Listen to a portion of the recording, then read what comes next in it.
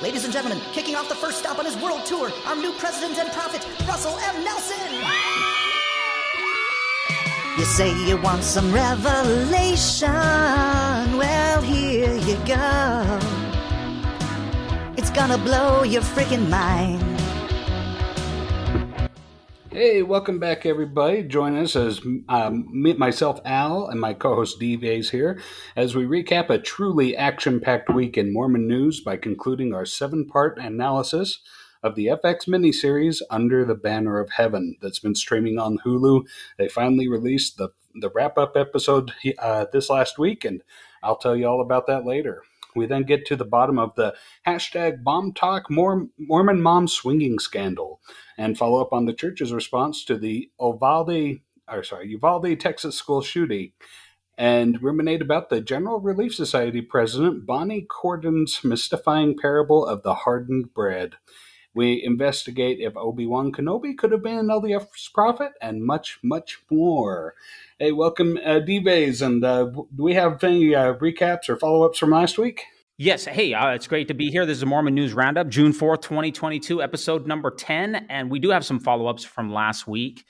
And we want to start with the Elder Bednar. We have follow-up. We covered his press club briefing there pretty well. But what I thought was interesting, what I wanted to follow up on is his million versus billion gaffe. Now, remember, he was asked about Ensign Peak and the investment arm of the church, and that fund has over $100 billion in it. And he responded by saying, well, I don't think it's 100 million. And there was some controversy about whether he was talking about million or billion. Now, in the Deseret News article, Al, in the church newsroom, they put a little parentheses around the word million, and they changed it to billion. But what I found was interesting was that in the actual church's YouTube account, they actually dubbed in the updated audio and showed that Elder Bednar actually said billion. Take a look at the stock market. I don't think it's 100 billion. Did that come through okay? That's a hard B that he says. They updated it in the actual YouTube comment. And of course, as with a lot of things with the church, when they change things around on you, they don't really indicate that there was a change or there's no asterisks or there's no real no indication. Why bring any attention to it, right? Let's just fix it and move on. Yeah, fix it and move on. And if you hadn't watched his first broadcast, you never would have known that he changed it to billion. So, yes, we discussed that. We did dissect that pretty well in depth last week. Yeah. And yes, he really did mean billion. I just also wanted to follow up. We talked about last week how the church's Elder Bednar talked about the church's humanitarian efforts last year, and that the church gave about $56 million in humanitarian aid. And we were wondering, well, if the church has so much money, how come it doesn't do more with humanitarian aid? And I found a passage in Dallin Oaks' The Lord's Way book back in that discussed the church's priorities when it's using their funds. And the priorities, what were the priorities according to Dallin Oaks' The Lord's Way book, Al, from last week? Okay, so from what I recall, I haven't read the book, but let me tell you, he said that the church likes to focus on things that the rest of the world can't focus on. So the church focuses on things like priesthood and providing temples, and then lets the rest of the world worry about the humanitarian aid and feeding the hungry and clothing the naked and ministering to the sick, and et cetera, et cetera. That is correct. Focusing on temple and missionary endeavors. And I said that book was printed in 2000. I would like to correct the record from last week. It was printed in 1991. I do also want to talk about Elder Bednar's, the YouTube, the YouTube channel, the church's YouTube channel. When you put in comments in that channel, Al, every single last one of those comments is a positive comment. Oh, yeah. Those comments are highly curated. They won't even tolerate even a mediocre comment that said, I thought Elder Bednar did an okay job. If you wrote that in there, it probably wouldn't survive the editing. I'm pretty sure that the church would consider that statement to be anti-Mormon literature. Right. So unless you're really, if you go back and look at it, unless you have an effusive praise, every one of them, we're grateful for you. We love you. Your message is timely. You did a great job. There is absolutely no criticism that is brokered or tolerated in those in that comment section whatsoever. And that is very common for many of the church's accounts, but though not all of them, not all of them. True. So their Twitter accounts, the church maintains 17, I believe it is 17 official church Twitter accounts, the 15 apostles, then the church itself, and I think the presiding bishop. They do allow for negative comments in their Twitter account, but not in their YouTube account. Wow. So I don't know what the difference is, but yeah, that's you got me. I'm coming up with nothing. Yeah, so it makes me wonder why they don't allow criticism in some platforms, but in other platforms they do. So it's just it's a little bit interesting to me.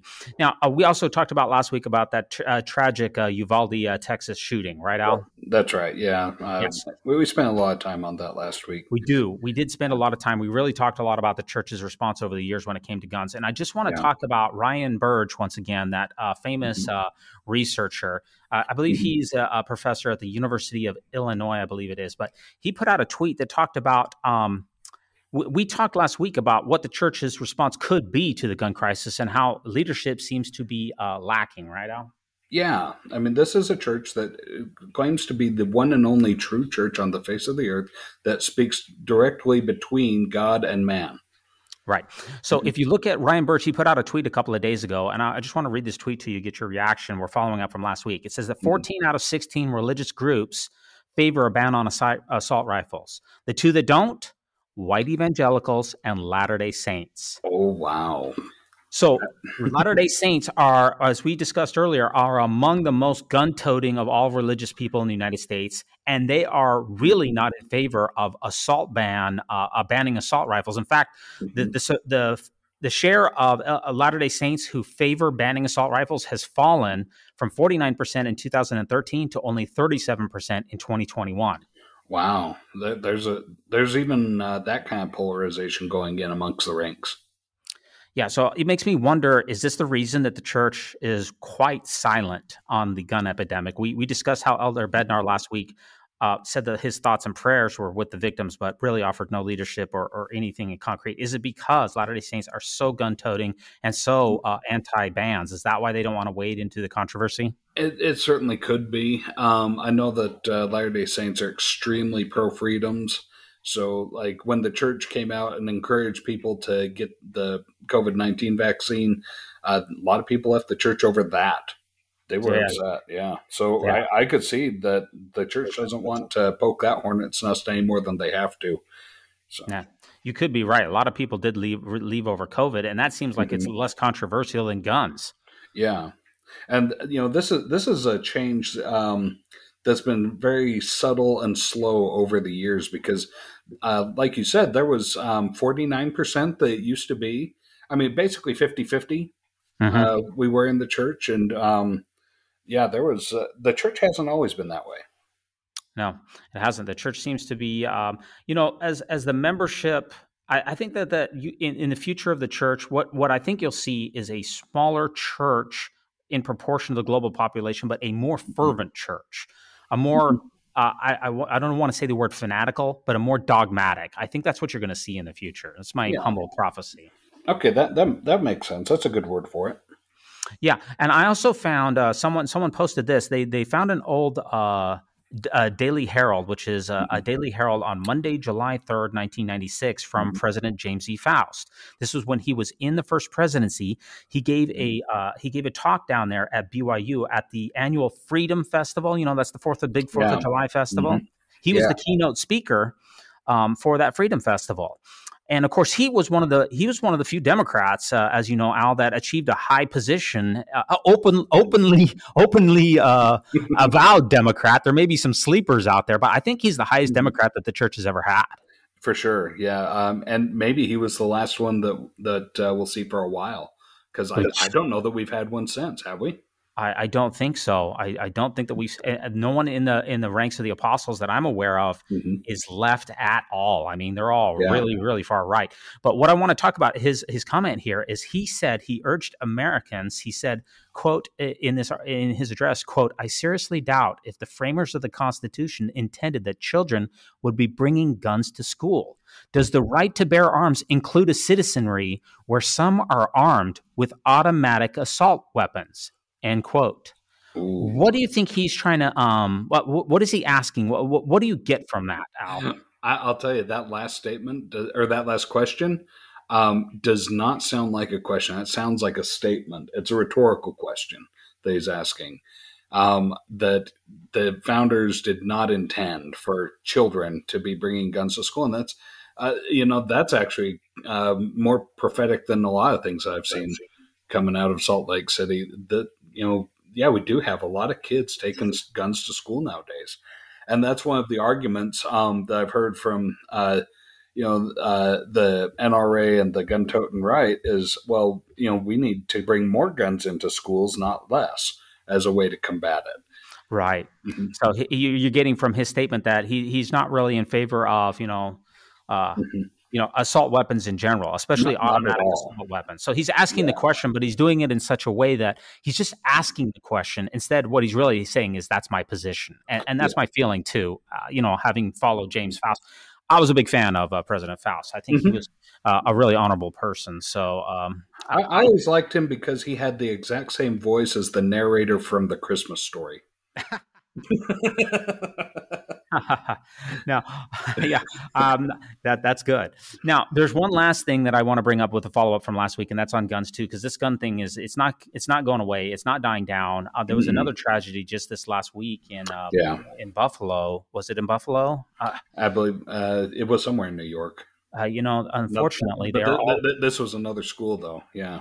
They're all just running together, but I found this tweet which somebody put together a statement that they wish the church would make on gun violence. So I want to read it. It's from David Osler at Irregular David. And he said, "I wish the church would speak out about gun violence. Here's a draft press release if they need something to start from.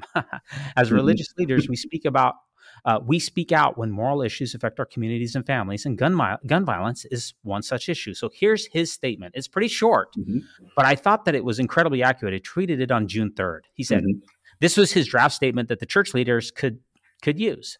Yeah. In recent weeks, there have been mass shootings in schools, hospitals, shopping centers, and churches. Innocent people, including children, die. Families are ripped apart and communities fracture. The causes for these shootings are diverse, but there's always a gun involved. We call upon citizens and politicians to unite and find ways to, number one, eliminate private ownership of military-style assault weapons. Number two, provide reasonable background checks on gun purchases. Number three, implement red flag laws to remove guns from dangerous individuals.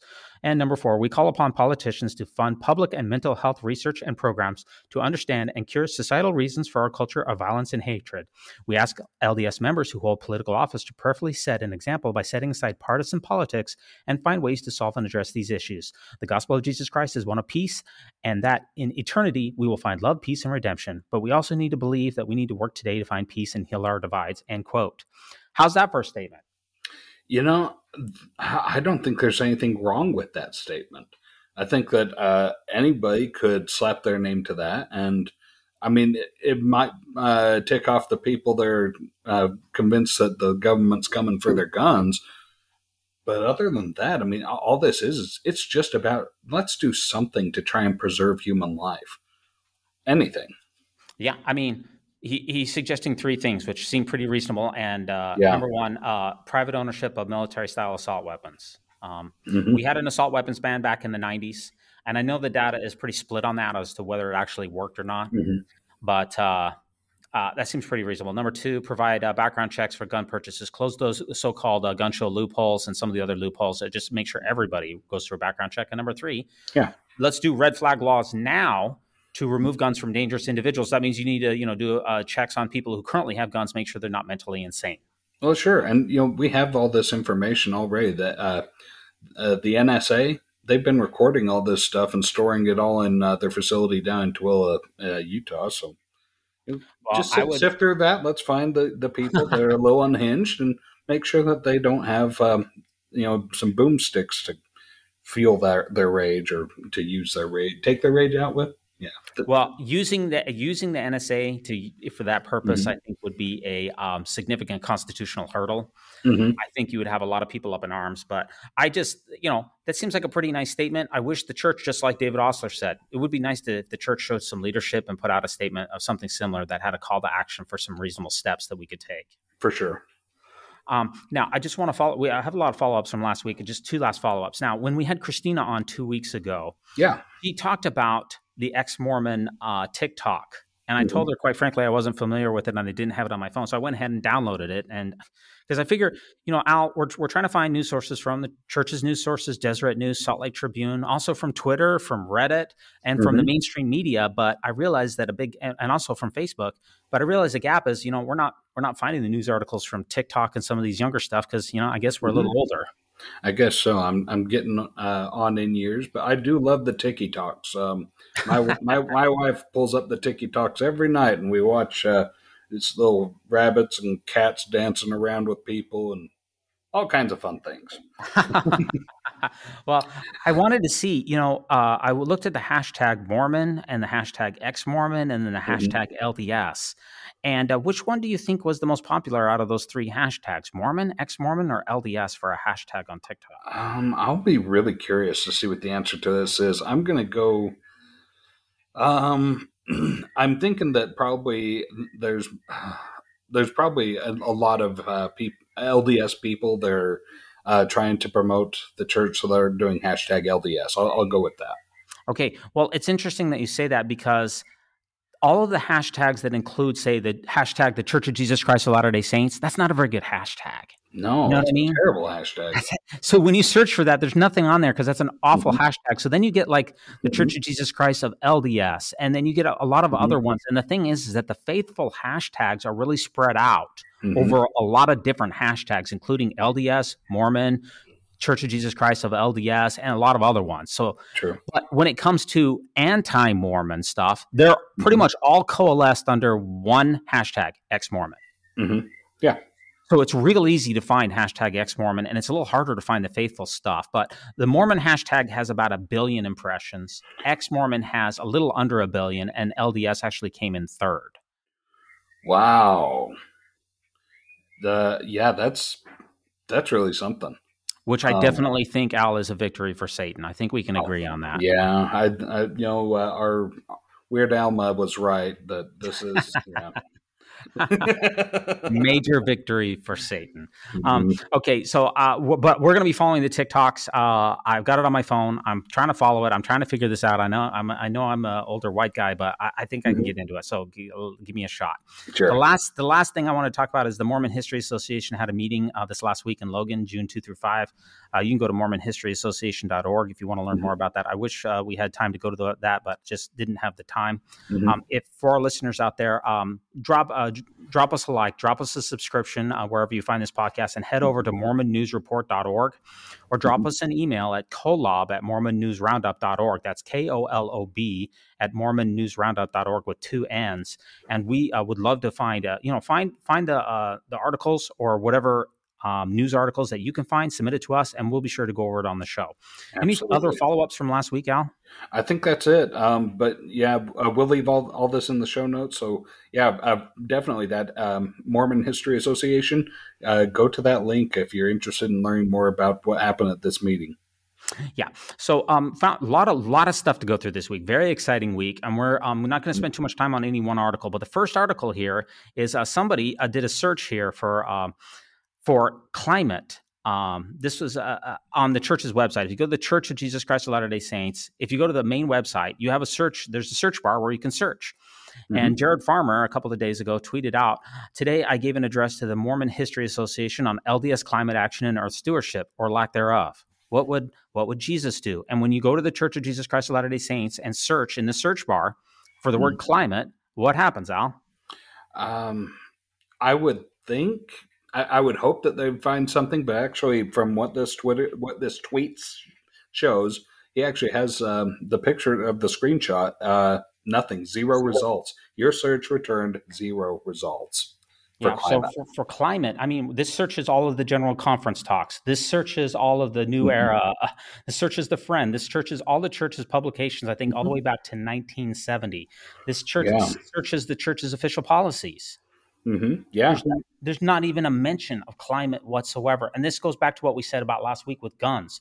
The church doesn't provide any leadership whatsoever with guns, no legislation, no leadership, is almost silent on the topic. And when it comes to probably the biggest issue of our day is actually, we said it was guns last week, but I actually thought more about it. I think actually climate change is the biggest issue of our day.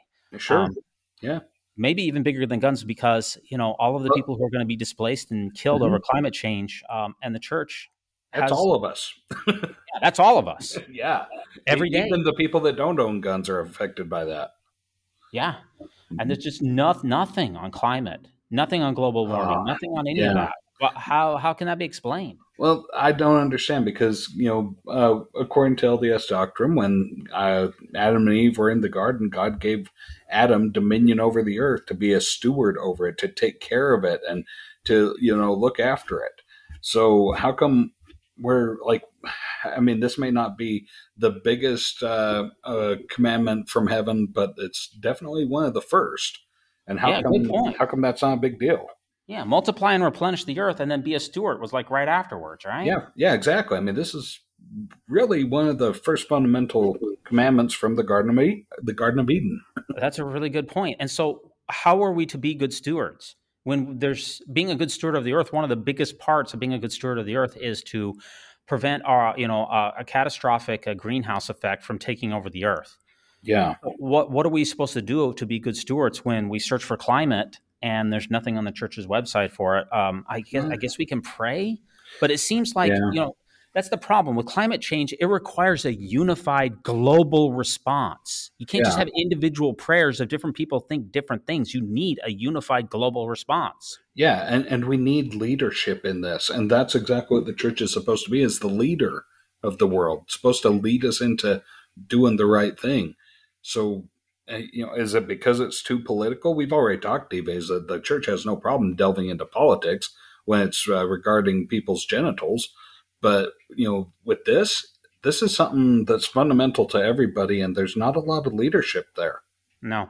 I mean, are we supposed to have a carbon tax? Are we supposed to ban gas vehicles so that make everybody drive an electric vehicle? Are we supposed to, what are we supposed to do? Are we supposed to not trade with countries that have coal-fired power plants because they're ruining the environment? Well, I mean, what are we supposed to be doing? There's absolutely nothing there really for us to sink our teeth into. I thought that was interesting because it's the same with guns. Yeah, for sure. It's a little disappointing. So anything else on that climate change, Al? No, let's keep moving on. Okay. Now, the next thing, which I thought was interesting, is the church in California, because there's a law that was passed recently requiring mandatory background checks for church leaders and volunteers serving children.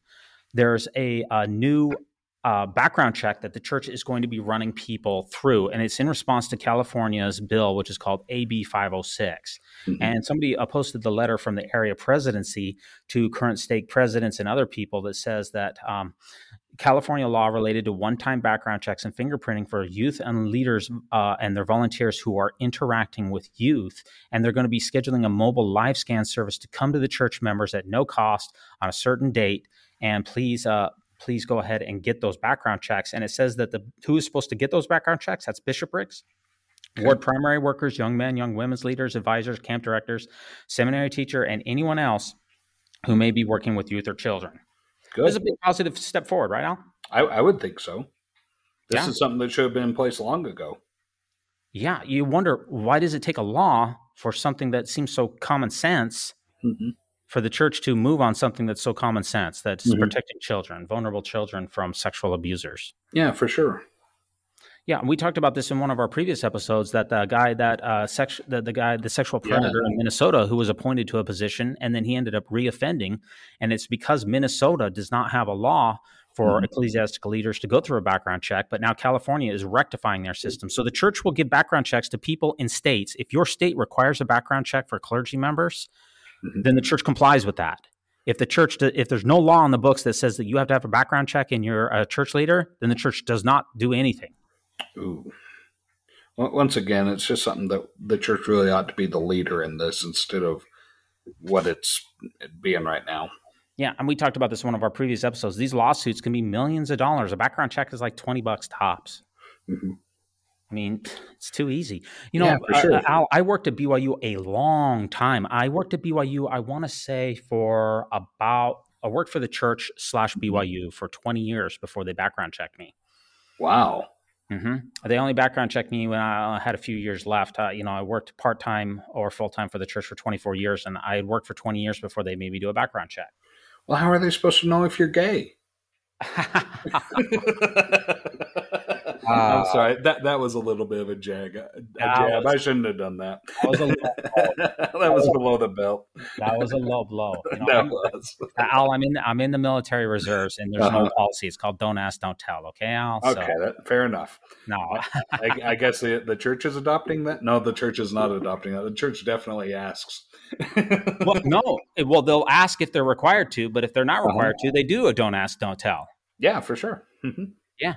So, this was effective January 1st, 2022. It's a screening process. For all nonprofits, churches, schools, daycares, everything else, everyone's required to do a live scan.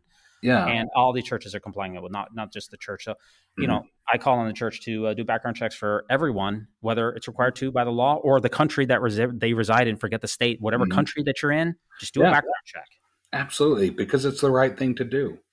I mean, at the very least, you're not going to catch everyone, but you're going to catch people who have previously offended. Yeah. And that doesn't mean that you necessarily absolutely positively have to remove that person from their calling, although that should be the vast majority of people should be removed. I don't know if something happened 70 years ago. I don't know. Is it possible for someone to, repent from that and move on? I would like to think that there is. I think the vast majority of people who fail a background check should be removed. I mean, the vast, vast, vast majority. But let's see. You're a military guy. Isn't there a trust but verify thing in the military? Yeah, well, that was old Ronald Reagan and the Soviet Empire. Yeah, that's right. The Soviet Empire was trust but verify. Well, let's do that. Let's trust them. And then we're going to also put a partner or co-leader in there with them at all times to make sure nobody's ever a one-on-one. And that's a good point. Trust and verify. Go ahead and trust in the prayers that you prayed that this guy was supposed to be the right person for the calling. And then go ahead and verify. Trust the person, trust the prayer, and then verify him. Sure. No problem. Let's do it all. It's not hard. At least I don't think it's hard. No, it's not hard.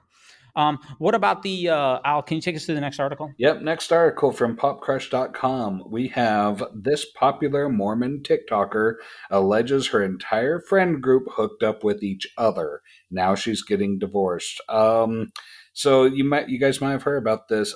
What do they call her? The hashtag mom talk is what they call her. And she and her husband have come out saying, yeah, we got involved in swinger parties, but it was soft swinging. And so soft swinging, I guess, is, well, there's no nudity. I don't know. No, what is that even? It's soft. weird. Okay, soft swinging. Okay, we're going to get the explicit rating on this if we go into too many details. But basically, soft swinging is that you can do anything you want with someone else as long as you don't go all the way. Oh. Okay, so anything else is above board. Okay, so, basically it's this is kind of like as long as you got a Book of Mormon space between you at the, church dance, right? No, you don't need a Book of Mormon space, Al. I mean, that's you just have to not go all the way. All you got to do is not go to fourth base, and then anything else is good. All right. So yeah, she got this whole thing came out, and she's been a big Mormon mom that's all about TikTok, and now all of a sudden this is a huge scandal. There's some weird people out there, and I'm not really one to kink shame so much, but this is something where it's extremely hypocritical. You can't, in one face that you put forth for the world, say that you are very stalwart and staunch, conservative and religious and, sexual morality, but then have a completely other face that you put out to the world as well, where you get all of your friends together and swap spouses for a while and, have a great time in an orgy that never goes all the way to orgy. Yeah, she said she ended up getting a divorce from Taylor here. Taylor Frankie Paul ends up getting a divorce. Yeah. They're getting divorced from her current husband, which is Tate Taylor. And she got her start as an Instagram model, which is the reason that she has 200,000 followers and that we don't. I guess that's yeah. She's a fairly good-looking girl. My wife is more my type, but yeah, she's these guys, they look like a fairly good-looking young couple. Yeah, they sure do. They're very Instagram. That's why she has they're very Instagrammable. Yeah. Yeah, and so now they're getting a divorce because she went too far beyond the agreement that they had together. She went too Oh, far, so now they're getting a divorce. that's kind of the problem with soft swinging is it's a fine line between fries and shakes, you know. I, I, I, I Pretty don't soon it even, becomes hard swinging. I don't even know what that means, and I'm not sure that I want to know what that Uh, means. I just pulled that from the Chappelle show. Okay, well, I'm not sure what it means, but um, you know, does this just is this a purity culture thing? Okay, are we just prudes because hey, the idea that everyone needs to be totally monogamous with their partners and all that other stuff is that a vestige of patriarchy? Is that an 18th century vestige, or why can't you just have open marriages and everybody's fine with it was all consensual? They're all adults. What's the problem? Uh, well, that it's like I was saying that I think that the big issue that I take with this is it's extremely hypocritical. I don't think that it's a matter of slut shaming, kink shaming, whatever you want to call it. I think two consenting adults can do whatever they want. When those even to the extent of swinging, sure, as long as everybody in the parties consult or consenting and on board. But this sounds like something that just they were playing with fire. I mean, what is this? I mean, this is kind of it's like that whole soaking craze, right? That went around for a while. At BYU students, they like to soak because then it's moral as long as there's no thrust. But it's kind of bull crap. Well, it reminds me of that earlier article that we went through of that girl who was she was on OnlyFans. Remember, I can't remember her name. Yeah, the OnlyFans mom Yeah, that was LDS, and the Mormon that was OnlyFans mom. I can't yeah, remember.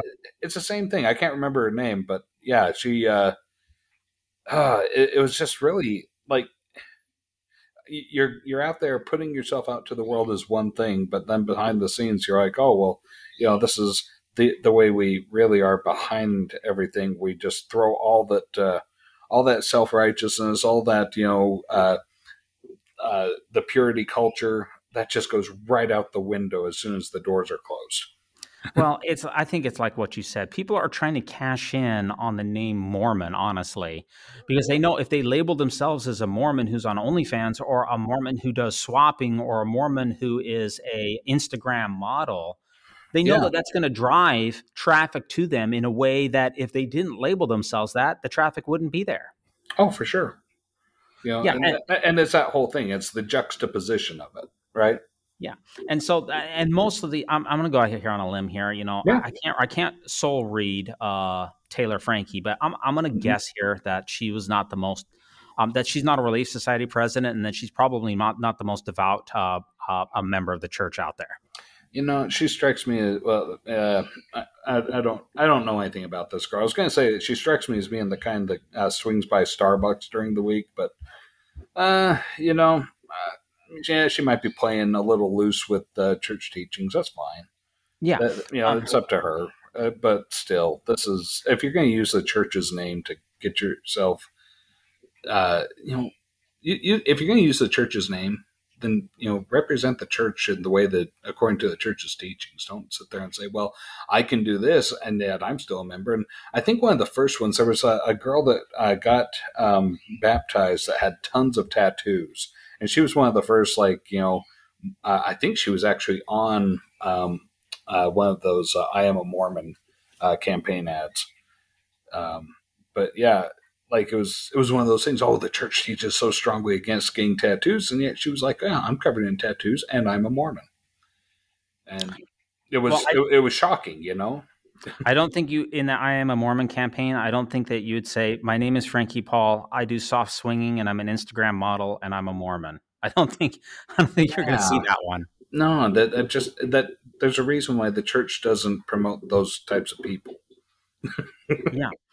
So yeah, this is just all over the news. It looks like she deleted her account after this was all done. I wonder what's going to happen now that she's basically admitted that she cheated on her husband.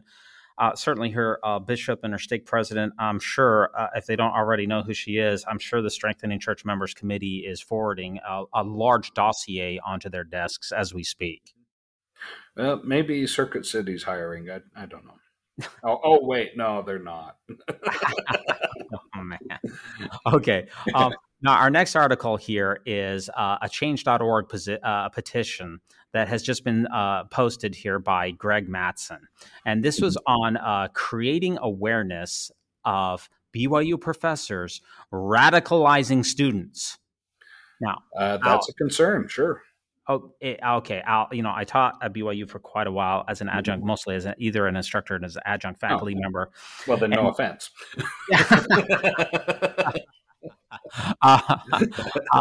When I think of places that can radicalize students, BYU Provo does not jump to the front of the line for me. Call me crazy. So this is basically what they said. As many have witnessed in person and online, there are several BYU professors who are radicalizing students. This is not just political, but eventually often turn students' ire and passion against BYU and against the church and its leaders. Many of these professors have helped organize protests both at BYU and the church headquarters. The evidence of these events is sound, overwhelming, and growing. Numerous heartbroken, distraught parents have written letters and comments about the radicalization of their kids, signaling a serious problem on campus. Families have so much to guard against. To send a son or daughter to BYU, pay for them, only to have certain professors and administrators just destroy everything those parents have sacrificed and taught for 18 years is tragic. There's a lack of transparency for these students and their parents. We currently have wolves in sheep's clothing, taking new adults and spiritually and politically grooming them. We signed this awareness document to further make those in charge aware of this problem. Then they include a montage of BYU professors in YouTube, Al. Do you think that BYU professors are teaching kids pernicious ideology, radicalizing them politically, activating them and destroying testimonies and fracturing eternal families? When I first saw this, I was thinking, okay, so are they like right-wing radicalizing them, like telling them, hey, the end of the world's coming, go get yourself a couple of Connex containers and make yourself an underground shelter and fill your bunker full of canned goods and guns and barrels of water. That's what I was thinking. It's more like right-wing radicalizing, but no, they're saying that they're radicalizing them on the left. Are they stupid? Well, it's funny that you think, I think that's the difference between you and me, Al, is that you live out in places where radicalizing is usually people going hard right. Exactly. So they're like, oh, well, our poor baby, we sent them to BYU, and now they are open to people being LGBTQ. That's radical. Yeah, that's destroying eternal families, Al. The big scandal when I was at BYU was that the history professors were allowed to wear beards. So that was about as radical as they were in my days. I watched this YouTube video. I'm just expecting to hear all of this so-called woke culture. I'm expecting to see people, talking about, I don't know, church history problems or things that are really going to tear people's faith down. And I watched the first half of it, and I thought I must have been watching the wrong video because I did not see one thing that was radical or destroying testimonies or activating anybody. No, it's not. I mean, and so I don't. It really makes me wonder, why is it that how far right-leaning are the people that are sending their kids to school at BYU, that when their kids come home on spring break, that they're thinking, oh my gosh, my kids are being radicalized. Yeah, at BYU Provo, yeah. Yeah, I mean, for real, do these people sit at home with tinfoil hats on because they don't want the aliens to read their thoughts? I mean, how right-wing can you be? Yeah, you got to be pretty right-wing. You're right. Yeah. If you send your kids to BYU Provo and they come back radicalized, you got to be pretty far right. Yeah, I would think so. I mean, BYU is the BYU's claim to fame is that it is I can't remember, is it Rolling Stone that rates all the colleges, and it's been the stone cold sober school of the entire country for like years and years going back. I mean, this is like as conservative and as pious of a school as you'll find, and yet radicalized. Yeah, I believe that is from the Princeton Review. That's the run. Yeah.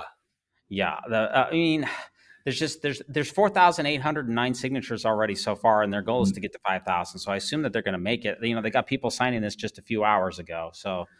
Oh, geez. The priorities in people's lives.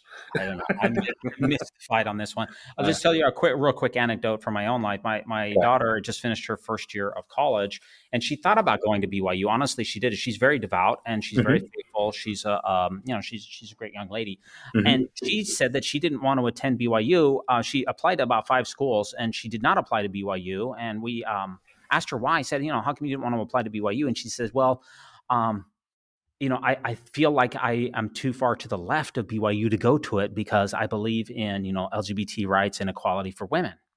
And I don't think I would fit in at BYU Provo. So, I mean, the people that go to BYU Provo, my daughter goes to church every single Sunday. She goes to the temple regularly. Fit in. They might burn her as a witch.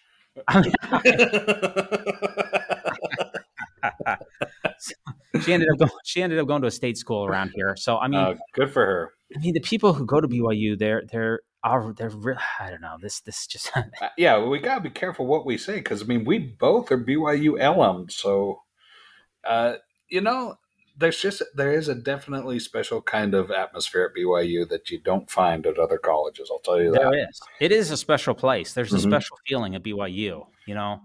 Every time I step back onto the campus, you get there's a special feeling there. There's no doubt about it. I mean, I spent so much time there. I got 2 degrees there and taught there for many years as well. So, I mean, it is a special place. And I'm puzzled by this change.org statement. I don't know who's signing these things. I can't imagine who it is. So we'll see what happens. Now, let's go on to our next. This is a little bit of a story, but I just got back, Al, from touring the Washington, D.C. temple just like an hour and a half ago. Yeah, this is the story I've been waiting for all week, D-Vase. When you told me last week that you were going, this is what I've been waiting to hear. You and our 56 subscribers are the only ones who are going to hear the story. But no.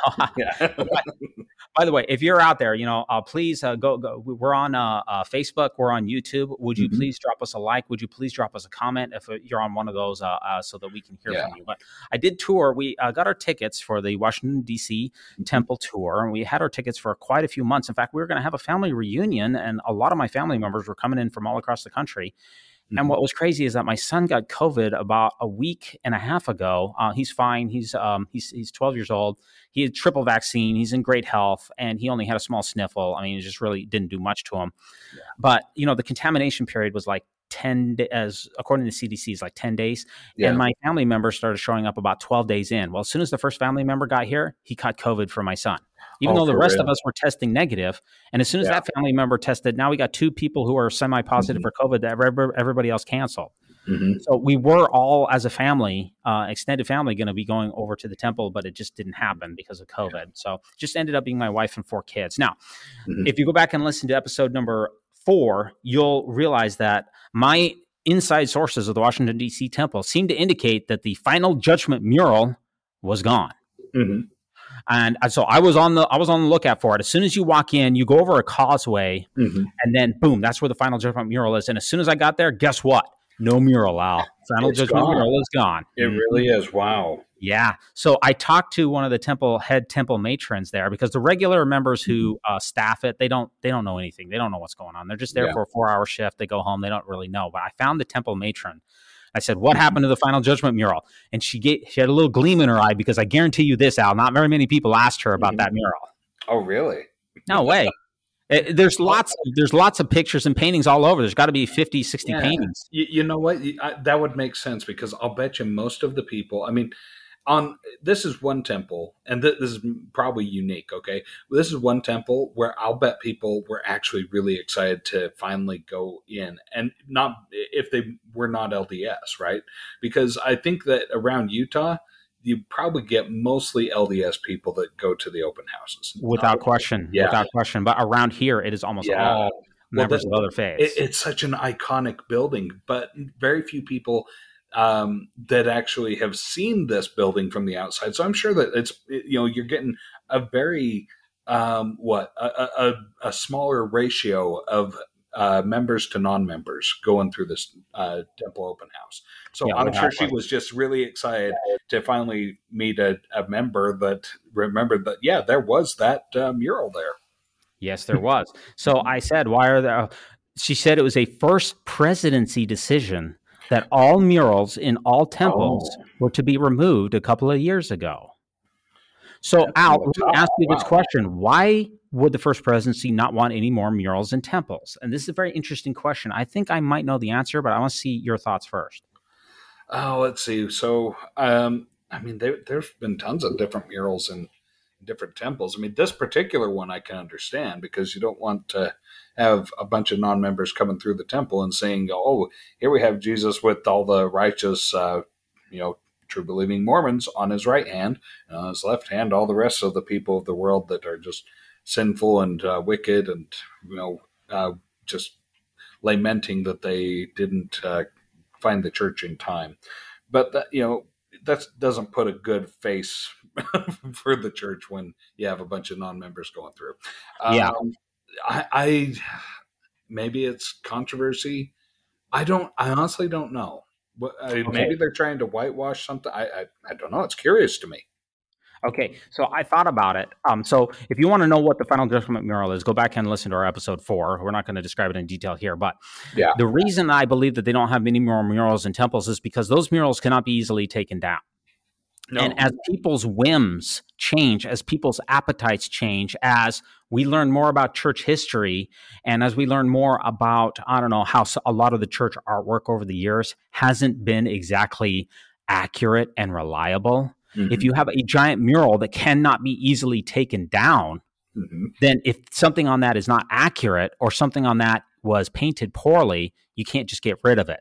So that's why they want everything to be a painting, so that anytime a First Presidency member comes through, goes through Washington, D.C. temple, sees a painting and goes, you know what, take that down, they can just do it. Yeah. That makes sense because because I mean those murals were huge. They were works of art. Yeah, they was. Yeah. Now I said, well, where is it now? And they said they archived it. And I said, well, why did they take it down? And she goes, well, let's just say it wasn't the best for diversity. Okay, that makes sense. That makes a lot of sense. I just real quick, I meditated. We made it to the celestial room. I had my 4 children with me, my wife. This is one of the last times. This could be one of the last times we all go to the temple together. I don't know when the last time we did it. It's been a number of years, and it may never happen again. Who knows? Yeah. Who knows what will happen in the future? But I did make it into the celestial room. And of course, I have a lot of memories. Go back to listen to our episode 4. I meditated in the celestial room. I said a prayer in the celestial room. And I have to tell you that, if you go back and listen to episode 4, I had some divine experiences. And it seemed like that divine voice that I had been interacted with back in episode 4, it seemed like that divine voice was silenced. So that's a little bit of a sad tale for me to say. Yeah, for sure. I also went to the endowment room, lots of memories in that endowment room. And it's interesting, when I got to the endowment room, my kids were like, hey, Dad, what goes on in here? I'm like, it's an endowment room. I mean, what goes on in here. Okay. I made a joke that I made a joke to my son who's 17 years old. And I said, well, this is where they sacrifice the gerbils in here. And he thought that was hilarious. Now the seventh floor was off limits to visitors, which is unfortunate. And so was the cafeteria. Those are my 2 favorite floors, by the way. So yeah, because the 7th floor, is that the top floor? Yes, top floor. Yeah, with the giant meeting room, which I don't think they build the giant meeting rooms in the new temples now. No, but my son knew that it was on the 7th floor. He said that one time when he was doing baptisms for the dead there, he snuck all the way up to the 7th floor to see what was up there. So he'd been there before. Okay, so he's in. Yeah, so he's in on the know. I just want to say the temple is the ultimate symbol of the church, and it really provokes a visceral reaction to members and non-members alike. And I do want to just say one other thing, and that's my brother, who was the one who came out and tested positive for COVID. He's gay. He left the church when he was 17. And, this open house is for non-members as well. And I mean, it is a beautiful building. And we said, do you want to come? I asked him, do you want to come? It's public. And he said, he looks at the temple, even though he never went to the temple. He was 17 years old. He never went. He was not endowed, didn't go on a mission. He left the church when he realized he was gay. He left the church early because he said, this is not a place for gay people to be in. And I have to quote what he said. He said that the temple is kind of like an instrument of torture for him because it represents, it's not that he had an experience in the temple because he never actually went. He's never been to this temple. But for him, it is a symbol of mental torture. So he said, I'm not going to attend. Wow, that's really something. I can definitely identify both with you and with your brother, with your feelings about things. I remember the last time I went through the temple, sitting in the celestial room and feeling like the divine voice was silenced. And so that's such a beautiful poetic way of putting it. And I think you're right. When it comes to your brother, my heart really goes out to him because I can certainly see where he's coming from there as well. Yeah, definitely a special feeling to be in there. A lot of nostalgia, especially in the celestial room. It's a beautiful place. There's a very spiritual feeling inside of the building, Mm-hmm. and I totally understand why some people have a negative reaction to the temple. So that's all I want to say about that temple. Let's keep the show going there. For sure. Well, I really I was expecting like this was going to be like the Patreon interviews, where you're going to share all the details of it. So, and we just don't have the time in this episode, but we do have Patreon interviews up. So head over to Patreon, send us a little bit of money, and we're going to give you a deep dive into D-Vase and Al. So yeah, if we have that available for you as well. Moving forward, the parable of the hardened bread. Okay, so I'm not familiar with this one. Al, is that in the Bible? This is not in the Bible. This is let's see. They have the standard works, and then I guess they have Facebook. So this what? I'm thinking that with the Mormon scripture hierarchy, this is somewhere between the Pearl of Great Price and the Ensign. So that might be a little bit of a stretch. Okay, so we have. Well, actually, I think she's the Young Women's President. In the introduction, I'm sorry, I said the Relief Society, General Relief Society President. She's actually the Young Women's President, and she, bless her heart, as they say in the South, Bonnie H. Gordon. She is. She's on Facebook. Put this post up there with a very staged photo of a loaf of Grandma Sycamore's white bread out on somebody's counter, and she's opening. She's got a slice of bread, and she says, "Oh, it's just the worst thing in the world when you go to make yourself a peanut butter and jelly sandwich, and you find that the bread was left in an open bag, open to the air, and it's all dried out." Okay, now here's something that I'm going to point a couple things out here. Okay. She's found that the bread has dried out because she lives in Utah. Okay, this is a desert, dry region, so we have certain problems here in Utah that you don't have in more humid climates. Okay, it takes bread a lot longer to dry out when you're in, say, Hawaii. Okay, however, in Hawaii, ice cream melts super fast compared to Utah because Utah's a dry heat, and tropical areas have humidity of a wet heat, so it affects foods different ways. So she's sitting here using this parable, and this is why it doesn't come from the Bible, because I don't think this is a sort of problem that they would have in the Middle East. Maybe it is. But then again, they had unleavened bread back then, right? It was unleavened bread, and it was supposed to be hard, right? It was supposed to be kind of like, stale's not the word, but more cracker-ish, I guess. Yeah, I mean, they didn't have plastics back then to preserve bread, so they used a lot of unleavened bread, right? Yeah, exactly. So I think Bonnie has figured out that she can that there are people out there that offer life hacks. So she decided that she's going to offer up her own version of life hacks. And so her version is the parable of the hardened bread. And the worst thing in the world, much worse than hardened pieces of bread to make a sandwich with, that would just be gross according to her. The worst thing is to have a hardened heart. And so she has... Yeah, so the parable is how to keep your heart soft just like you keep your bread soft. She has 4 suggestions on how to keep your heart soft. She has 1 suggestion on how to keep your bread soft. And the suggestion of how to keep your bread soft is a preventative measure that everybody has used. I mean, if you really want to have some groundbreaking information out there, Bonnie, I'm afraid you got to come up with something that will like rejuvenate dry bread. Okay. And there are hacks of how to do that too. Like, microwaving a little bit of water in there helps to bring it back to life. But I digress. Yeah. Okay. So she's got 4 tricks to combat hardening hearts: gracious temple attenders, intentional prayers, expectant miracle seekers, faithful sacrament partakers. Yeah. And much like the easily tossed aside twisty ties that will save a loaf of bread, it's up to us to use these heart-saving ties to our Savior, Jesus Christ. As preventative measures. So, I mean, once the heart has gotten hardened, it sounds like there's no going back. I mean, according to her parable, I mean, it sounds like there's no cure for that because the only things that she offers are preventative measures. I'm sorry, D-Vase, this is not a good parable. I don't like anything about it. Everything about this just screams first world problems to me. Yeah, I mean, you're going to sit and watch a bunch of Ethiopian kids starving to death and saying, oh, the worst thing in the world is having stale bread that's gone hard to make a peanut butter sandwich with. Really? Now, and this was put out just a couple of days after the Uvalde that's right. Yeah. On May 29th. Yeah.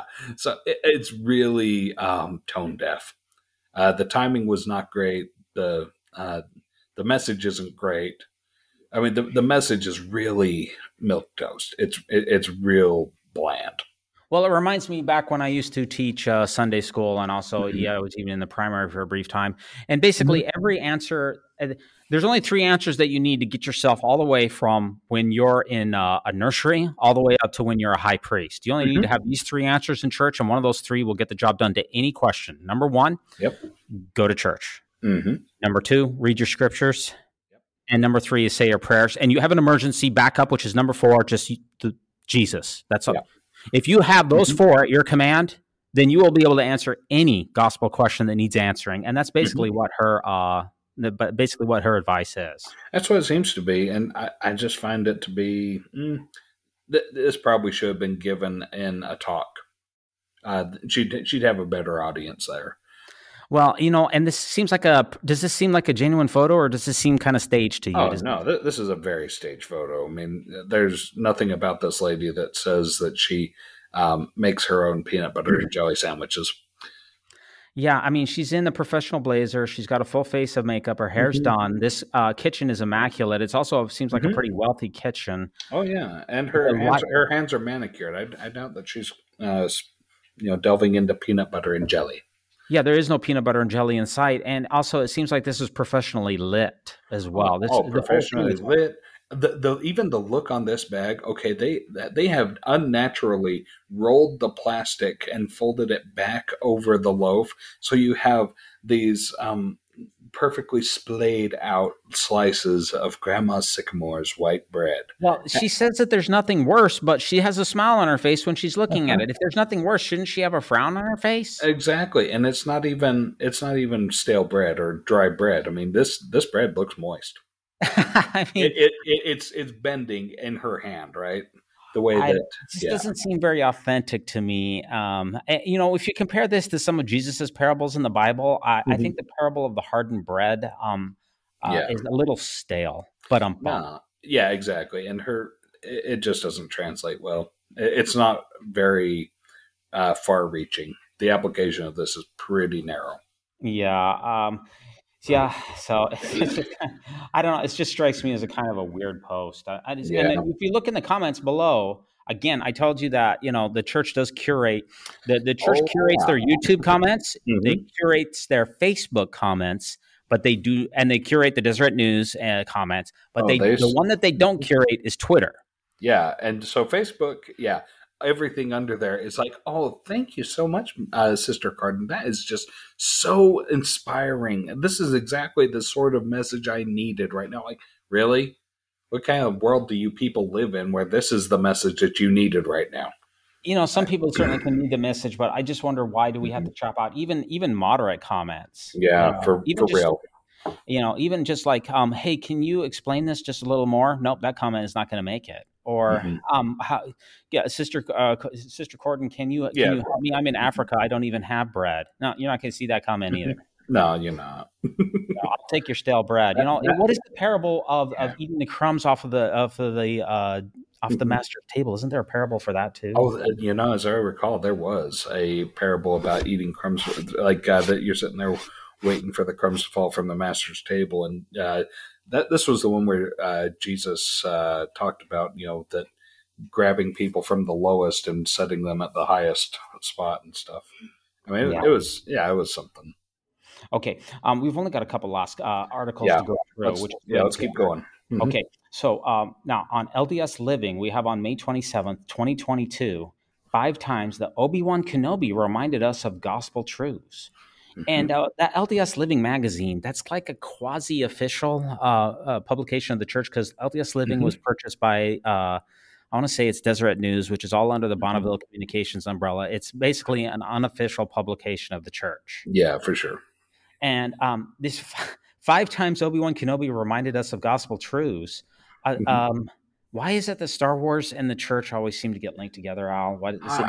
I don't know. People, okay, there is the one theory. Let's see, Joseph. Oh, for heaven's sakes, I really need to get my name straight first here. Joseph Campbell at the hero's journey. I mean, that was all about the whole thing. It was very similar. Okay, so when you have like storytelling and metaphors and myths, they use a lot of similar structure. So the Luke Skywalker thing, and Mormons have been jumping on things like, you can tell that they made Yoda based solely off of Spencer W. Kimball because they look so much alike. I'm like, yes, they do. They kind of do. Yeah, they got the ears, they got the wrinkly stuff, and yeah, I don't know, but we love stories, and there's juicy stories definitely with Star Wars, and it's a hero's journey, right? Which the same thing could be said for the Nephi story, or for even the story of Jesus himself. That there's heroes' journeys that have been sent from a land far away, or even a foreign planet, to come and rescue it, and they have to overcome certain adversities, certain challenges in order to find redemption. And also maybe it's the fact that Star Wars, that there's good and there's evil, and there's like nobody that's in the middle, right? I mean, it's just one or the other. And maybe it's because the church really looks at it as, it's us against the world. It's kind of like Luke Skywalker against the universe. Yeah. And it's kind of like the church members against the world. Maybe I'm taking this too far, but I see the parallels. It sure feels that way. I mean, at least from my own experience, there's definitely a sense, even in the church today, of an us versus them mentality. Yeah, and that seems to come through in Star Wars as well, because it was Luke against everyone, literally. Yeah, for real.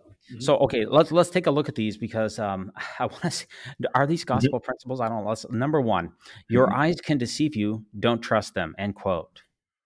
As soon as I read that, I thought of the 3 witnesses to the Book of Mormon, and I also thought of the 8 witnesses. Weren't we trusting them in their eyes for those testimonies? Well, what are you going to believe? Me or what your eyes tell you? That's the question here, isn't it? So when it comes to the 3 and the 8 witnesses, especially Martin Harris laid this out very plainly. One of the original 3 witnesses, he said that I didn't see the plates with my physical eyes, but I saw it with my spiritual eyes, and so. There was 2 ways of seeing things. One is visualization, and the other is opening your eyes and actually seeing it. And so, according to at least what I've read, that's what they did with the witnesses, the 3 and the 8 witnesses, was more of a visualization. In order to see so maybe that was right. Your eyes can deceive you. Don't trust them because they only saw it with spiritual eyes. Well, what about Joseph Smith and his first vision? Isn't the entire restoration hinge on Joseph Smith and his first vision and what he saw in the sacred grove? Well, for sure. So, wait a minute. So he saw, in one account it says he saw the Lord, and another account he said that he saw 2 personages. He said that he saw something, but if your eyes can deceive you, don't trust them, then we shouldn't trust the first vision? Is that what Obi-Wan is trying to tell us? Maybe that's what Obi-Wan is trying to tell us, but definitely don't believe any of the things that you hear about the church that are not positive. That's so. Yeah. If your eyes, if you come across something with your eyes, that shows the church in a not so positive light. Don't trust that. Yeah, don't believe that. Gotcha. Believe what you've always been taught. Gotcha. Okay. Number That's more 2, important. many Okay. of the truths that we cling to depend on our point of view. That's a gospel principle. I thought truth is as it is and as it were, and as the truth is things that will come to be. Yeah, this is okay. So, I mean, the church is all about truth eternal, right? And so, it is exactly what that is. Truth has been the same yesterday, today, and will be forever. Right. So, yeah. There is like a modern movement of therapy that, they talk about this a lot and say like couples therapy or family therapy. They're like, well, speak your truth. And so in some instances, this is exactly right, because there's certain people that they only see from their own perspective. So, I mean, there's a difference between saying, well, I'm giving you my perspective of this, and so that's speaking my truth. And even though that may conflict with your truth, what that is it's the same incident, but I'm just getting a different perspective. Your perspective is going to look different from mine because, you're over there, I'm over here. That's fair. But, when it comes to the truth, I mean, say I hold up a coin between us, I'm going to see heads, you're going to see tails. We can both say, well, no, this is a heads coin. No, that's a tails coin. But the fact of the matter remains that it is a coin. So, that doesn't change. Yeah, I mean, I thought we were supposed to find the truth. As Brigham Young said, if there's any truth that's in the world, it belongs inside Mormonism. I think Brigham Young said that. I think that's right. The truth. So we say, okay, Brigham Young instituted a ban on black members of the church, which was true from his point of view because he was just a 19th century man of his time. So from his perspective, it was true. But now that we know better, it's not true anymore. So many truths that we cling to depend on our point of view. But that's a lot of people don't find that to be very satisfying, because what should have been true for Brigham Young and blacks in the priesthood back in the day in the 1850s should be true today, shouldn't it? Oh, absolutely. Especially since Brigham Young's favorite phrase to use following up anything, especially policy or doctrine, like he would follow that up with, "This will always be so." Oh, yeah, he does. He loves that. He loves that phrase. Yeah, especially with blood atonement. And I mean, sorry, but he kind of dangs himself there. Yeah, he did that with blood atonement, and he also did it with blacks and the priesthood. This will always be so. Yes. Yeah. Mm-hmm. Oh, yeah, all the time. So who are we believing here? Brigham Young or Obi-Wan Kenobi? It's tough. That's a tough question. Who had the better hair? That's what I'm going to go with. Okay. Absolutely. Obi-Wan Kenobi without question. Yep. He had Hollywood hair. Okay, so what about number 3? Obi-Wan gives us the advice. A great leap forward often requires first taking 2 steps back. I can go with that. I can understand what Obi-Wan's saying. How the church is going to see that? Well, it seems like for every step forward, they take 2 steps back. In certain areas. Well, I mean, if you think back to like the Kirtland banking scandal, where Joseph Smith started a bank and then it ended up defunct, everybody lost their money, and there was a huge apostasy in Kirtland. And what was that, 1830? 30. I think so, 1834, because the tar and feathering incident was 1832. Okay. So I mean, anybody that hasn't wants a really wild ride, go and do some research into the Kirtland times, because the church doesn't give you a lot of information about that period, but man, it was a wild ride. Yeah, it was very wild. So I guess that was the 2 steps back because of really dishonest banking principles. The church really lost a lot of members and almost went out of business. Yeah, I mean, not to spoil everything there, but it wasn't the angry anti-Mormon non-member mob that ran Joseph Smith out of Kirtland. It was the members. So that does seem like a great leap forward requires first taking 2 steps back. Okay. What about like when Joseph had the revelation that he was supposed to sell the copyright to the Book of Mormon, and he sent the people to Toronto, and they came back and failed on the mission. So that would be like 2 steps back. Yeah. That seems to, Obi-Wan's right. Yeah, absolutely. So, okay. That one fits. And when we found out the DNA in the Book of Mormon, the people, in North and South America are 99.4% Asian, and the last 0.5% of them are from the Spanish conquistadors, and like 0.000 of them are from Israel. I guess that would be like the two steps back. Yeah, they have not found a drop of Middle Eastern blood yet. No, so I guess that would be kind of like the two steps back. So for sure. The more that I think about this, Al, I think Obi-Wan is right on this one. That there have been a lot of two steps back. There we go. The Book of Abraham translation, the facsimiles. That that's probably not just two steps back. That's probably quite a few steps back. Yeah. Yeah, that's a hard one to reconcile. Yeah, we'll call that a football field going back. Okay, so I agree with Obi-Wan here on number 3 as well. I don't know if we need to go through all of them because I don't.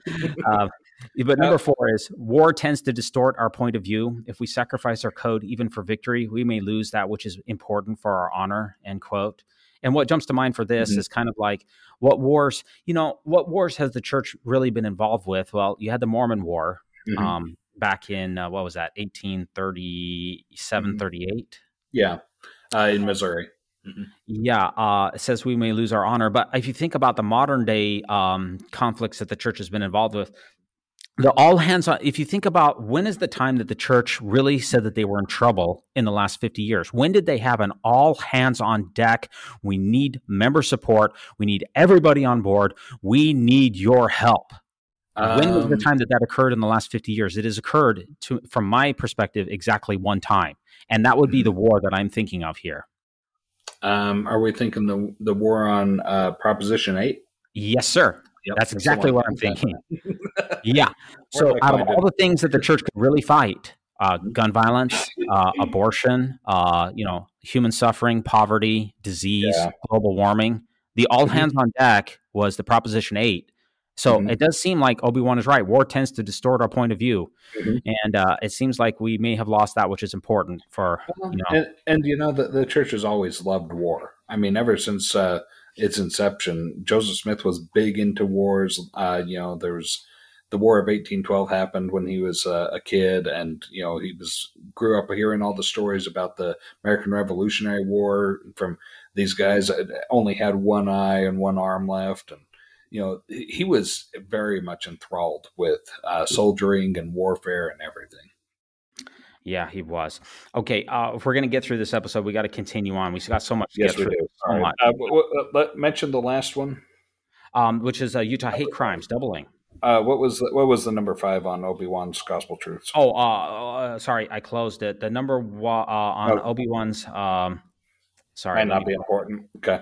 Yeah, we got it in the show notes if you want number 5. But from what we've gone through, it does seem like Obi-Wan Kenobi could have been an LDS prophet, because remember, it happened a long time ago in a galaxy far, far away. Yep, certainly could have been. Okay, so I'm going to move on to the Utah hate crimes doubled this last year. Okay, this one was from KSLNewsRadio.com. They had a huge, and a lot of them target the LGBTQ community.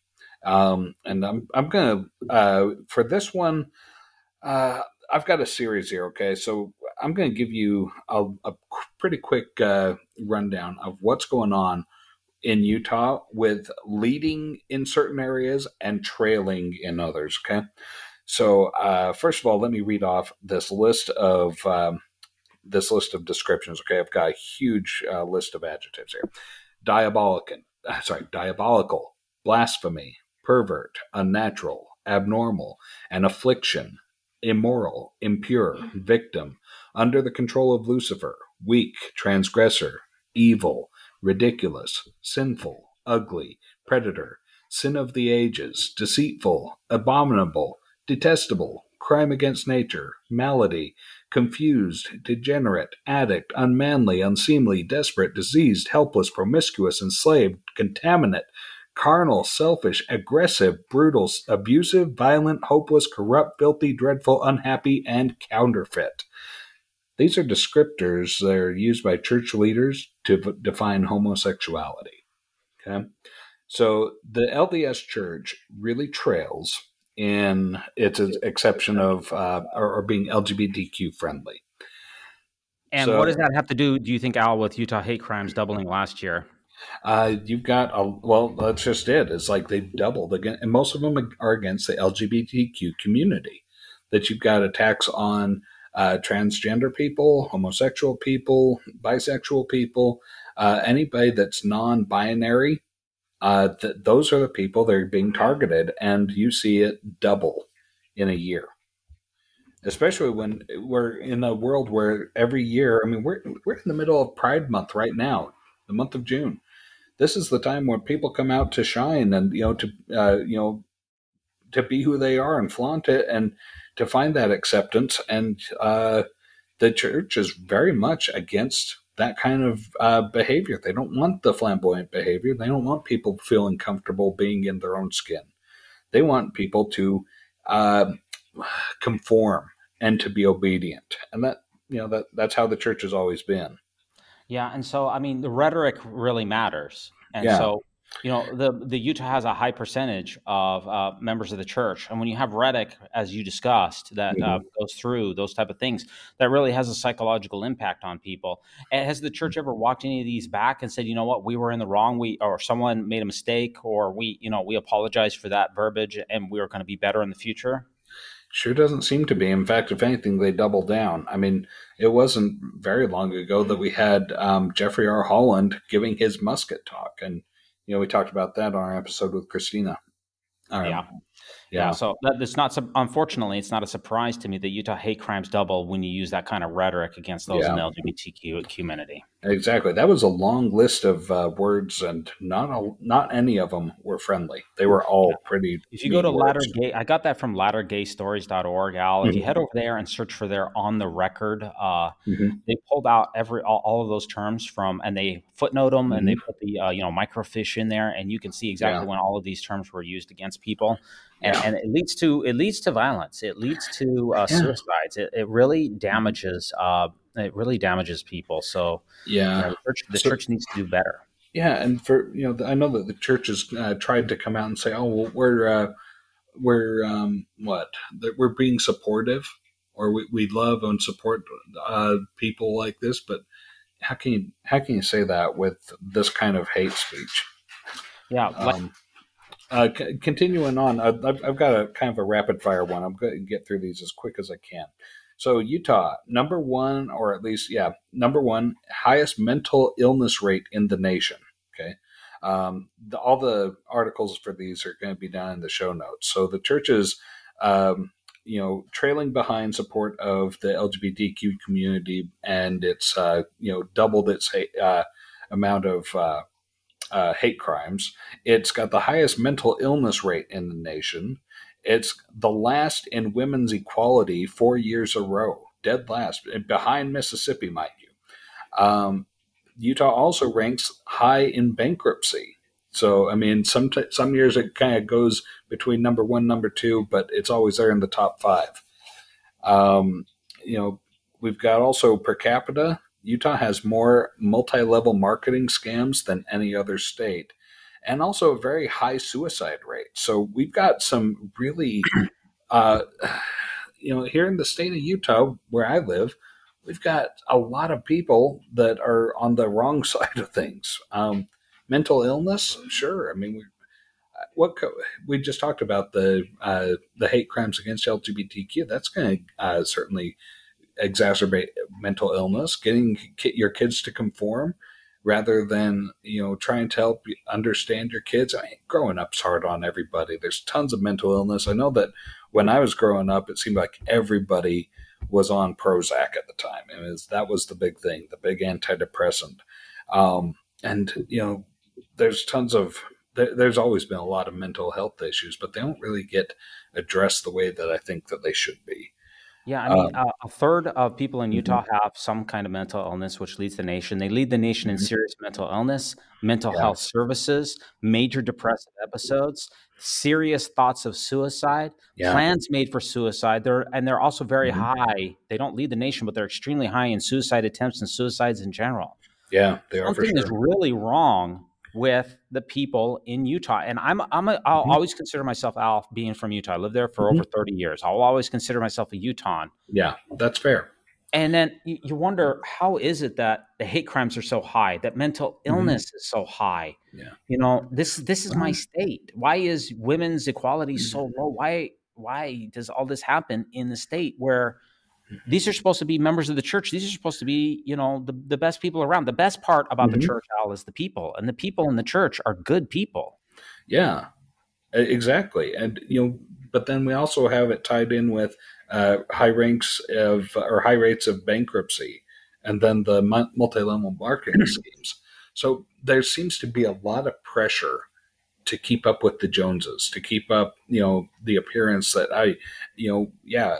there is that prosperity doctrine that gets talked about from time to time, that as long as you're on the Lord's side, he's going to prosper you. He's going to bless you with all kinds of money and wealth. So people like to become that kind of fulfillment of prophecy. So they'll live high on the hog. They'll buy the big flashy house high up on the hill. They'll and all of this while trying to figure out how they're going to pay for it and how they're going to leverage it, how they're going to fund it. And sometimes they get overextended and they can't make the payments, and bankruptcy. That's a really difficult thing for a lot of people to deal with. So more people in Utah pay tithing as a percentage of per capita than probably any other place in the world. So exactly. So you got people who are trying to live higher on the hog with 10% less income because they automatically just send it to the church.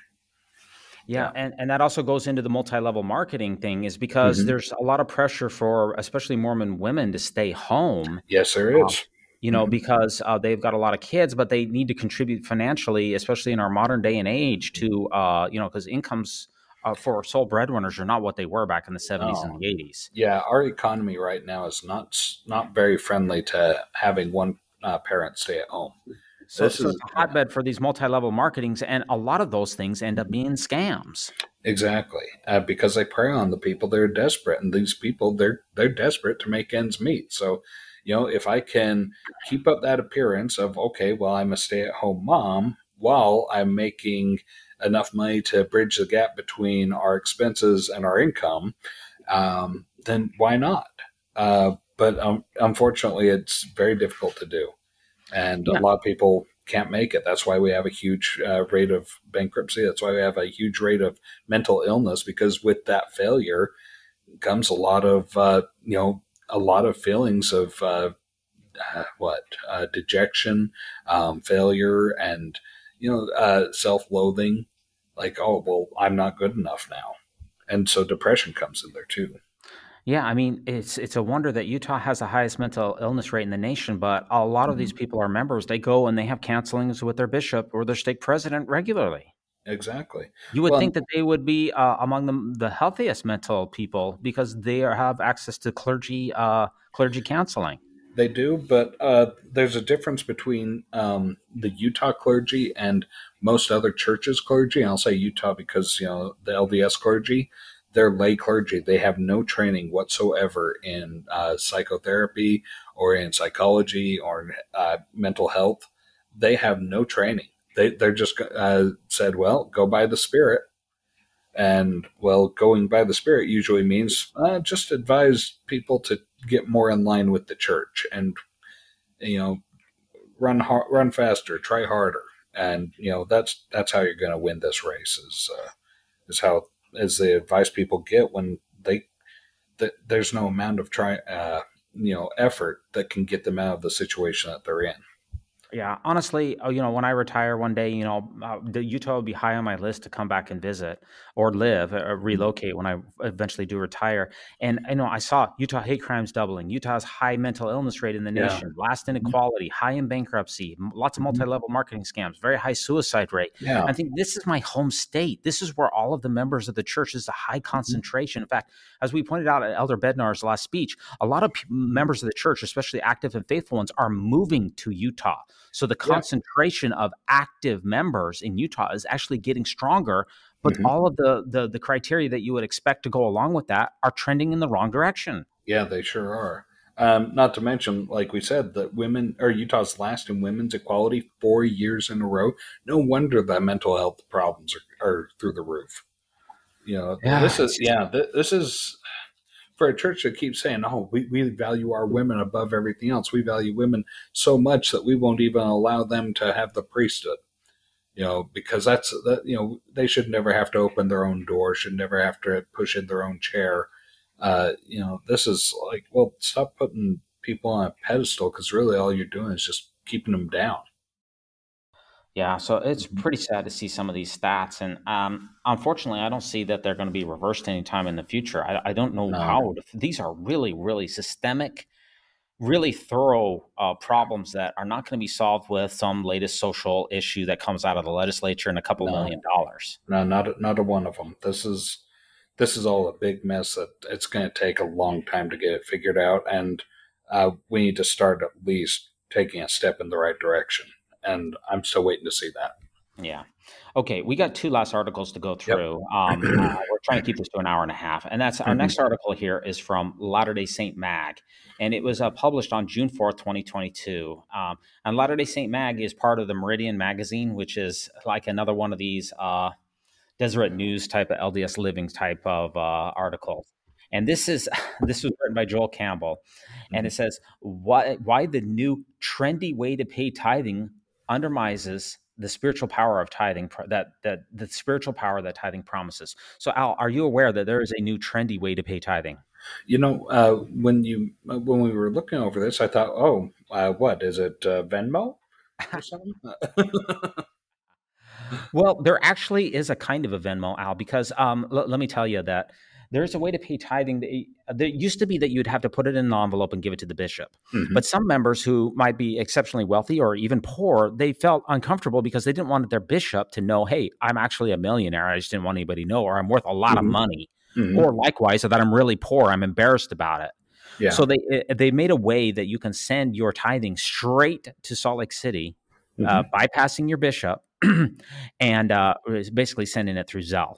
So there is kind of a way to do that now, but that's not what this new trendy way of doing is. So let me review what this new trendy way of paying tithing is, and let's get your reaction here. Okay. From the article, it says, there's a new troubling trend emerging, promoted by a national Latter-day Saint columnist and others with large followers on social media. It's becoming trendy in some circles to take on this approach as acceptable alternatives to paying tithing, and it's called trendy tithing. So here's what you do to pay trendy tithing, Al. Here's the argument. Quote, because I have determined in my own mind that the Church of Jesus Christ of Latter-day Saints has such a large amount of wealth, and that bothers me. I'm going to take my 10% tithing elsewhere to other causes that I decide need my contribution. And the church has enough resources, and they won't miss my measly contributions anyway, end quote. Mm-hmm. That's trendy tithing, Al. Wow. So bypass the church altogether. Do you think that's going to catch on? I kind of hope it does, because I at least feel like that way you get more, you see more benefit from the tithing that you pay, rather than just handing 10% of your hard-earned cash over to a multi-billion-dollar church. Yeah. So we covered this in last week with Elder Bednar's address. Elder Bednar was asked, what about tithing? And he responded about whether the church needs your tithing. What did he say, Al? He said the church doesn't need your tithing. And, I've heard this a couple of times from people that have gone to Salt Lake and asked for help from the church. And the church says, we don't need your tithing. No, they don't. But that's kind of the crux of it, is in order to get to the highest degree of the celestial kingdom, you have to be temple going. You have to have temple recommend. So you have to pay tithing in order to get into the highest degree of the celestial kingdom. Right. So the church doesn't need your tithing, but you need to pay your tithing to the church, is the message that I'm seeing here. So, the thing about it is when you strip out the fast offerings, as we covered in 2 episodes ago, the church last year contributed in their humanitarian report. If you minus out the fast offerings, which is just a pass-through, church contributed about $56 million to humanitarian. Yeah. Now, the church has 17 million or 17.5, 18 million members. So the church is contributing $3 per member per year in humanitarian causes. Yeah. That's not a lot of money.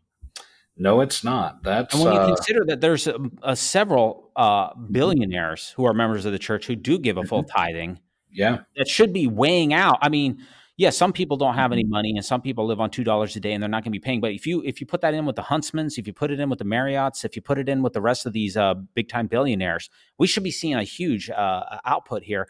And so, what the trendy tithing people are saying is, $3 a year for my contribution. That's I'm uncomfortable with that, and especially since the church has told me flat out, David Bednar, we don't need your tithing.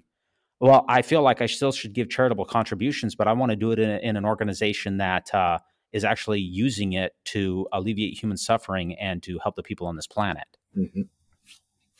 Yeah, and I think that's how most people feel on the personal, individual level. Is I feel a lot of people would feel, well, I'm just one person. What can I do? But that especially when it comes to a multi-billion-dollar church, that what can I do compared to them? Well, I'll tell you what I can do is I can take the 10% of my income that I was giving to this church, and of which they're given a small fraction of that to noble causes. I can actually go directly to those noble causes, and I can hand that cash myself, and it can be the full 10%, not just a small fraction of it. Yeah, and also when you give it to a lot of those other organizations, they have transparency. You can see, hey, this is how much money this nonprofit. If you give it to like the One Drop, which gives clean water to people, they publish an annual, financials that says, we brought in this much, we gave out this much, and our overhead was like 2-3% or whatever the number is. That's how much we for marketing and pay a few executives and things like that. So you get the transparency. You know that your money is going to help someone who is in need. And you don't get that from the church, and that rubs some people the wrong way. Yeah, it does. So, I mean, it certainly, I'm not the only one that feels that way. There's a lot of people that feel that way for sure. I think you're going to see it more and more. I think so too. Especially if we get more of these statements from people like Elder Bednar, who flat out say that the church doesn't need your tithing. Yeah. I think people are going to get the message that, okay, it doesn't sound like the church does need my tithing. And if they don't need it, I'll give to someone who does. Yeah, understandably so. But I'm sure that the church will continue to be preaching it. You need to continue paying tithing. Oh, I'm certain they will, even though Joseph F. Smith back in 1906 said that he envisioned, as president of the church, he said he envisioned a day when the church would not need tithing anymore because the bishop's storehouses would be plentiful. And you know what? We've seen the fulfillment of that prophecy. We don't get a lot of prophecies from presidents of the church. But we got one fulfilled last week when President Joseph F. Smith's prophecy in 1906 came true, when Elder Bednar said that the church does not need your tithing anymore. We have finally reached the time when the church has finally acknowledged that prophecy has come to pass. Yeah, for sure. Yeah. Okay. Hey, we're on to our last article, and we saved the best for last. Here we go. The finale is out, and so I don't know if I want to put out spoiler alert right there, but I'm sure that a lot of people have already seen it. And I don't know that I'm even going to be spoiling anything, but we'll put it up there anyway, just in case, because this is the final episode of Under the Banner of Heaven. This is the end. They're not going to make a second season or anything. This is where it's all wrapped up. And it leaves a lot of people feeling like it's falling short. I've read over a couple of different things here. One was Facebook from, it was Jim Bennett, I believe. Yeah, let me go over that Jim Bennett one here real quick. But will you give us a summary of give us a brief summary of what happened in the final episode? Okay, so in the final episode, we do get to the actual murder of Brenda. And so the whole series is played out with a lot of flashbacks and a lot of scene changes where you go back and see what Brenda was pursuing, what her life was like, and what was going on in the struggle between her and the Lafferty brothers. Here we get to see the Laffertys have finally come fully unhinged. It's all off the hook. And you've got a battle between Ron and Dan Lafferty for who's going to be in charge again. I mean, we've got this fundamentalist mentality where they're fighting back and forth between, which one is the one mighty and strong? And then you get even more flashbacks with the Mountain Meadows Massacre and the Paiute Nation and their involvement. I'm inclined to believe what Taba said, that the Paiute people were probably tricked into it and decided to change their mind, because that seems to be the way that it played out. Is they tried to get the Paiutes to do their dirty business for them, and the Paiute gave it an attempt and then said, no, these people, we don't have any fight with these people. And they left. So then the Mormon, militia people were there to follow it up and finish off the murder. And then we get to see a glimpse of probably the best portrayal of John Taylor, the third president of the church that I've ever seen. This historic flashback shows him talking about, where we can't exist in the United States openly practicing polygamy. So, the principle of polygamy will have to go underground, and at some future day, one mighty and strong will arise to restore the church to the truth and bring out polygamy to the open again. So you get a lot of information here. It's not very friendly to the church, this information, but some of it's true. And yet you've also got the full come apart of Jeb, the main character, who is fictional. And I sat at the end of watching this whole season and thinking, this is very revealing about Dustin Lance Black's experience with the Mormon Church. And I think that Jeb is a good metaphor for him. But I have to side with Brenda's sister that we read about. Was her name Sharon Weeks, I think? I believe so. Yeah, she said this was, not about Brenda at all. And she's right, it's not. This was a mansplaining version of Brenda's life. And it was sad. I mean, they really could have done this from any of the female perspectives in there. There's loads of women in here. You could have done it from, Ma Lafferty. You could have done it from Brenda herself. You could have done it from Brenda's sister or Diana, a very dynamic character in this show. You could have done it from his even the dementia-riddled mother of Jeb. Give us a little bit female perspective rather than just, female characters in a very male-dominated rendition of a very sad tragedy that ended a mother and her infant daughter's life. Yeah. So the biggest question for me is, at the end, did you feel like Jeb, did you feel like he was still a believer, or did you feel like he wasn't a believer anymore? I think a lot of people that have left the church will identify strongly with Jeb. Mm-hmm. And I think he's a very relatable character. Specifically, the end of of episode 6, where he's sitting in the car bawling because he's found out that, the church he thought he understood and knew so well all along is completely different than what he has found it to be. And also the end of season 7, or episode 7, where he stands there at this beautiful panoramic view of a valley with a river running through it with his mother. Yeah. And his mother just stands there next to him and says, "Oh, what a beautiful gift from Heavenly Father." And he looks at her and says, "Well, I think it's miracle enough just to be standing right here with you."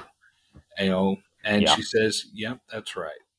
And, sort of thing. And that's kind of how this show played out at the end. And, with the fictional characters, I think a lot of people can associate with that. I don't know. I don't think that Jeb is still believing, but I think he's found a way of living with the church, and the same way a lot of people do, is they find a way to make it make sense to them.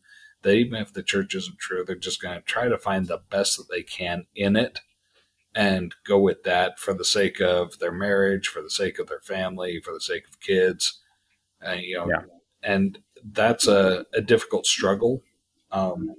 Some people can do it for a while, but I don't think very many people have been able to do it for very long. Because what that means is you stop living an authentic life. Yeah. Now, that was a pretty good summary. I would say that I agree once again with Jim Bennett, who is the kind of the famous Mormon apologist. And Mhm. I saw his tweets on the first episode, and I didn't revisit them until this last episode. But I was in agreement generally with him in the first episode Mhm. and the Yeah. last. And I just want to read his final conclusion. He reviewed every single episode. And I thought his analysis was pretty good. He's a pretty smart cookie. And here's what he said on his Mhm. final tweet on Facebook, or his Facebook post. He said, quote, "Look, I get it that people who have left the church feel very protective of this show, and I have no problem with anyone who wants to find value or resonance here. If you're one of those people, more power to you. Just know that the validation comes at the expense of Brenda Lafferty and her surviving family, whose wounds have been torn open afresh to give you something fun to watch. Thank Heavenly Father there will be no season 2, end quote. I think that pretty much sums it up for me as well.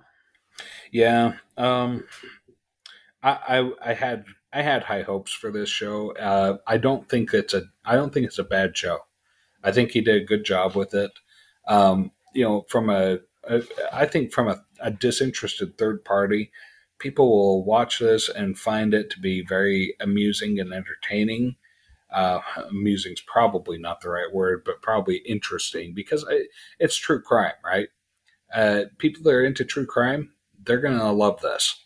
But people that are looking for historical biography, they take some. There's plenty of liberties they're taking with it. It doesn't play out as authentic. They do some good efforts to show it for what life was like back in the 1984 Utah. It's not. I don't know. I don't know that anybody who is in the church will really appreciate this at all. I think most people in the church, if they're going to appreciate any particular episode, it's going to be episode 6. Yeah, I thought that was. I thought episode 1 and episode 6, followed by episode Yeah. 7, was the best episodes. Yeah, for sure. Episode 6 had some of the most dynamic and most powerful Yes. dialogue that I've ever seen. Yeah, I think in episode this show. 6. If you only watch one episode, that's the one to watch. Yeah, for sure. Now, we are going to be leaving this mini-series, obviously, because it's over. But next week, Al, we're going to be starting up a new mini-series, and it's called Keep Sweet, Pray, and Obey.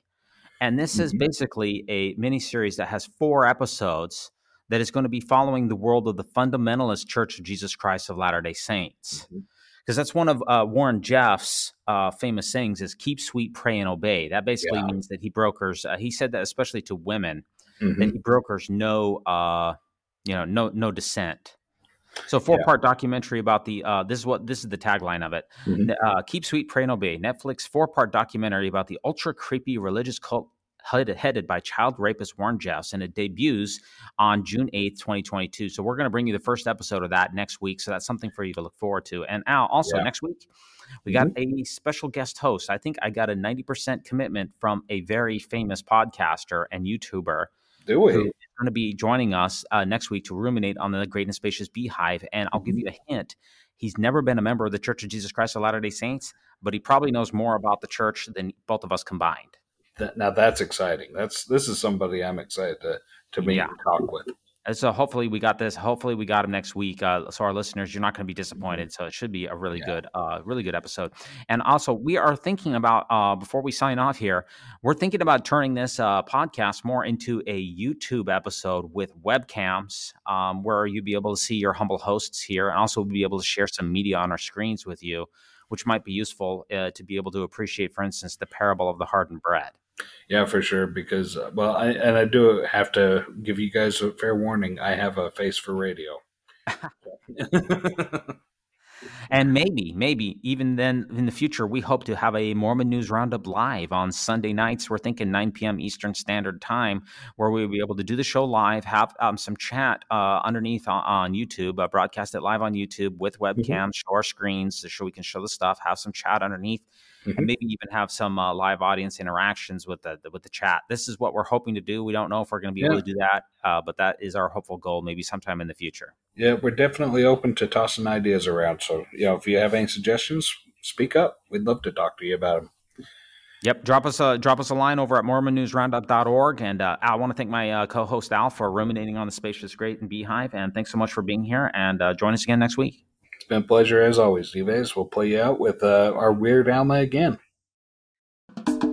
When it comes to nicknames of the church, such as LDS Church, the Mormon Church, to remove the Lord's name from the Lord's church is a major victory for Satan.